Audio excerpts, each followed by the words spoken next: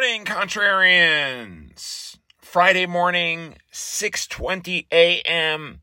It is Jobs Day, the first Friday of the month. It's the 7th of July. I forgot to mention the major non-farm payrolls print is out at 8:30. As of this hour, all is pretty quiet. We have stock index futures effectively unchanged. No major U.S. index is moving more than about 0.2% from the break-even point, so not worth mentioning. Commodities are showing a few signs of life. We have copper up less than 1%, and WTI crude oil up about 0.5% to trade north of $72 a barrel. I believe that's the highest it's been in a little while. Cryptos are down. Bitcoin is down about 3.5% this morning to drop close to the 30,000 threshold again. And it's about 30,100 at the time of this recording. And Bitcoin, is worth pointing out, has been a bit of a leading indicator for stocks going back a couple months now to the bank failures in March, really. May be an outlier or maybe even a coincidence, but it is worth keeping an eye on. Maybe. And then bonds aren't doing much, but it's worth pointing out here that all three benchmark yields passed important psychological thresholds yesterday. Nice round numbers on these.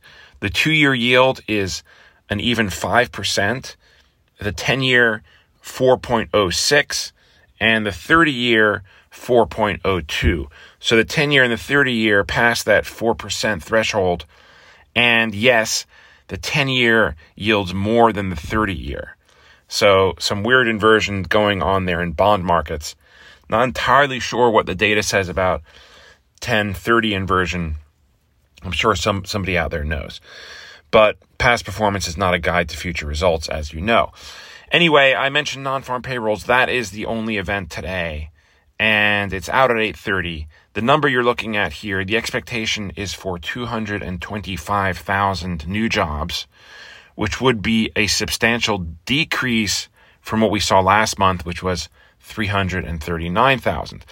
I've included a chart here for you, and it shows that the last 3 months we are looking at consecutive gains for this number. And what that means is that the job market is showing its resilience here. 3 straight months of gains from what was a low in March. And if that continues, then maybe the Fed has a problem on their hands.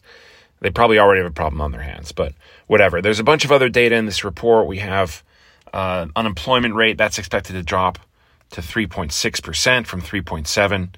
Still near full employment, one would think. Hourly earnings expect to increase, private payrolls, blah, blah, blah.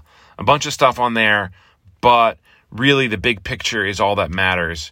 And if the U.S. labor market continues to produce jobs in such plentiful numbers, the Fed will have no choice but to continue raising rates.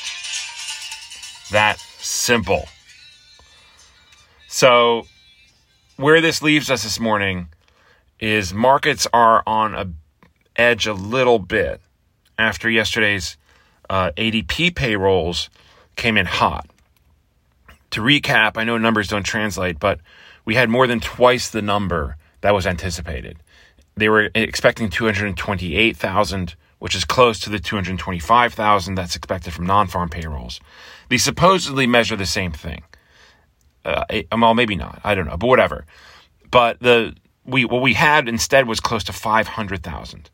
So well more than twice what was anticipated. And that was enough to prompt some selling yesterday.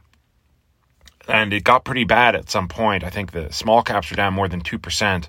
They closed down just 1.2%. We closed off of the lows. So the ADP figure can be a complete outlier. Sometimes it's not proven itself to be all that reliable. But then the NFP number also has outliers sometimes. So worth keeping that in mind. It is just one report after all. So we've seen this week, all this selling. I say all this selling. It really hasn't been that dramatic. But yesterday was the worst day, and even there it wasn't that terrible. But this could all be just a giant overreaction and a small hiccup where this bull market is concerned. And remember, we entered a bull market officially about a month ago, but really stocks have been raging all year since the start of the year. So this could just be a hiccup. Or if the employment number comes in hot, like the ADP one did, then that would really drive home fear of Fed rate hikes, further Fed rate hikes. And potentially we could get some selling, potentially more dramatic than we had yesterday. And that would kind of not leave us in a very good spot. The Fed, of course, has no choice but to raise interest rates until inflation comes down.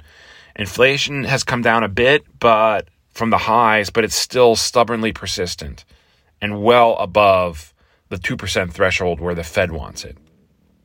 So these rate hikes, one could argue, have not really had much effect yet. Now, there is a lag here, and it takes months or even a year or more for rate hikes to take hold. And that may be what's happening.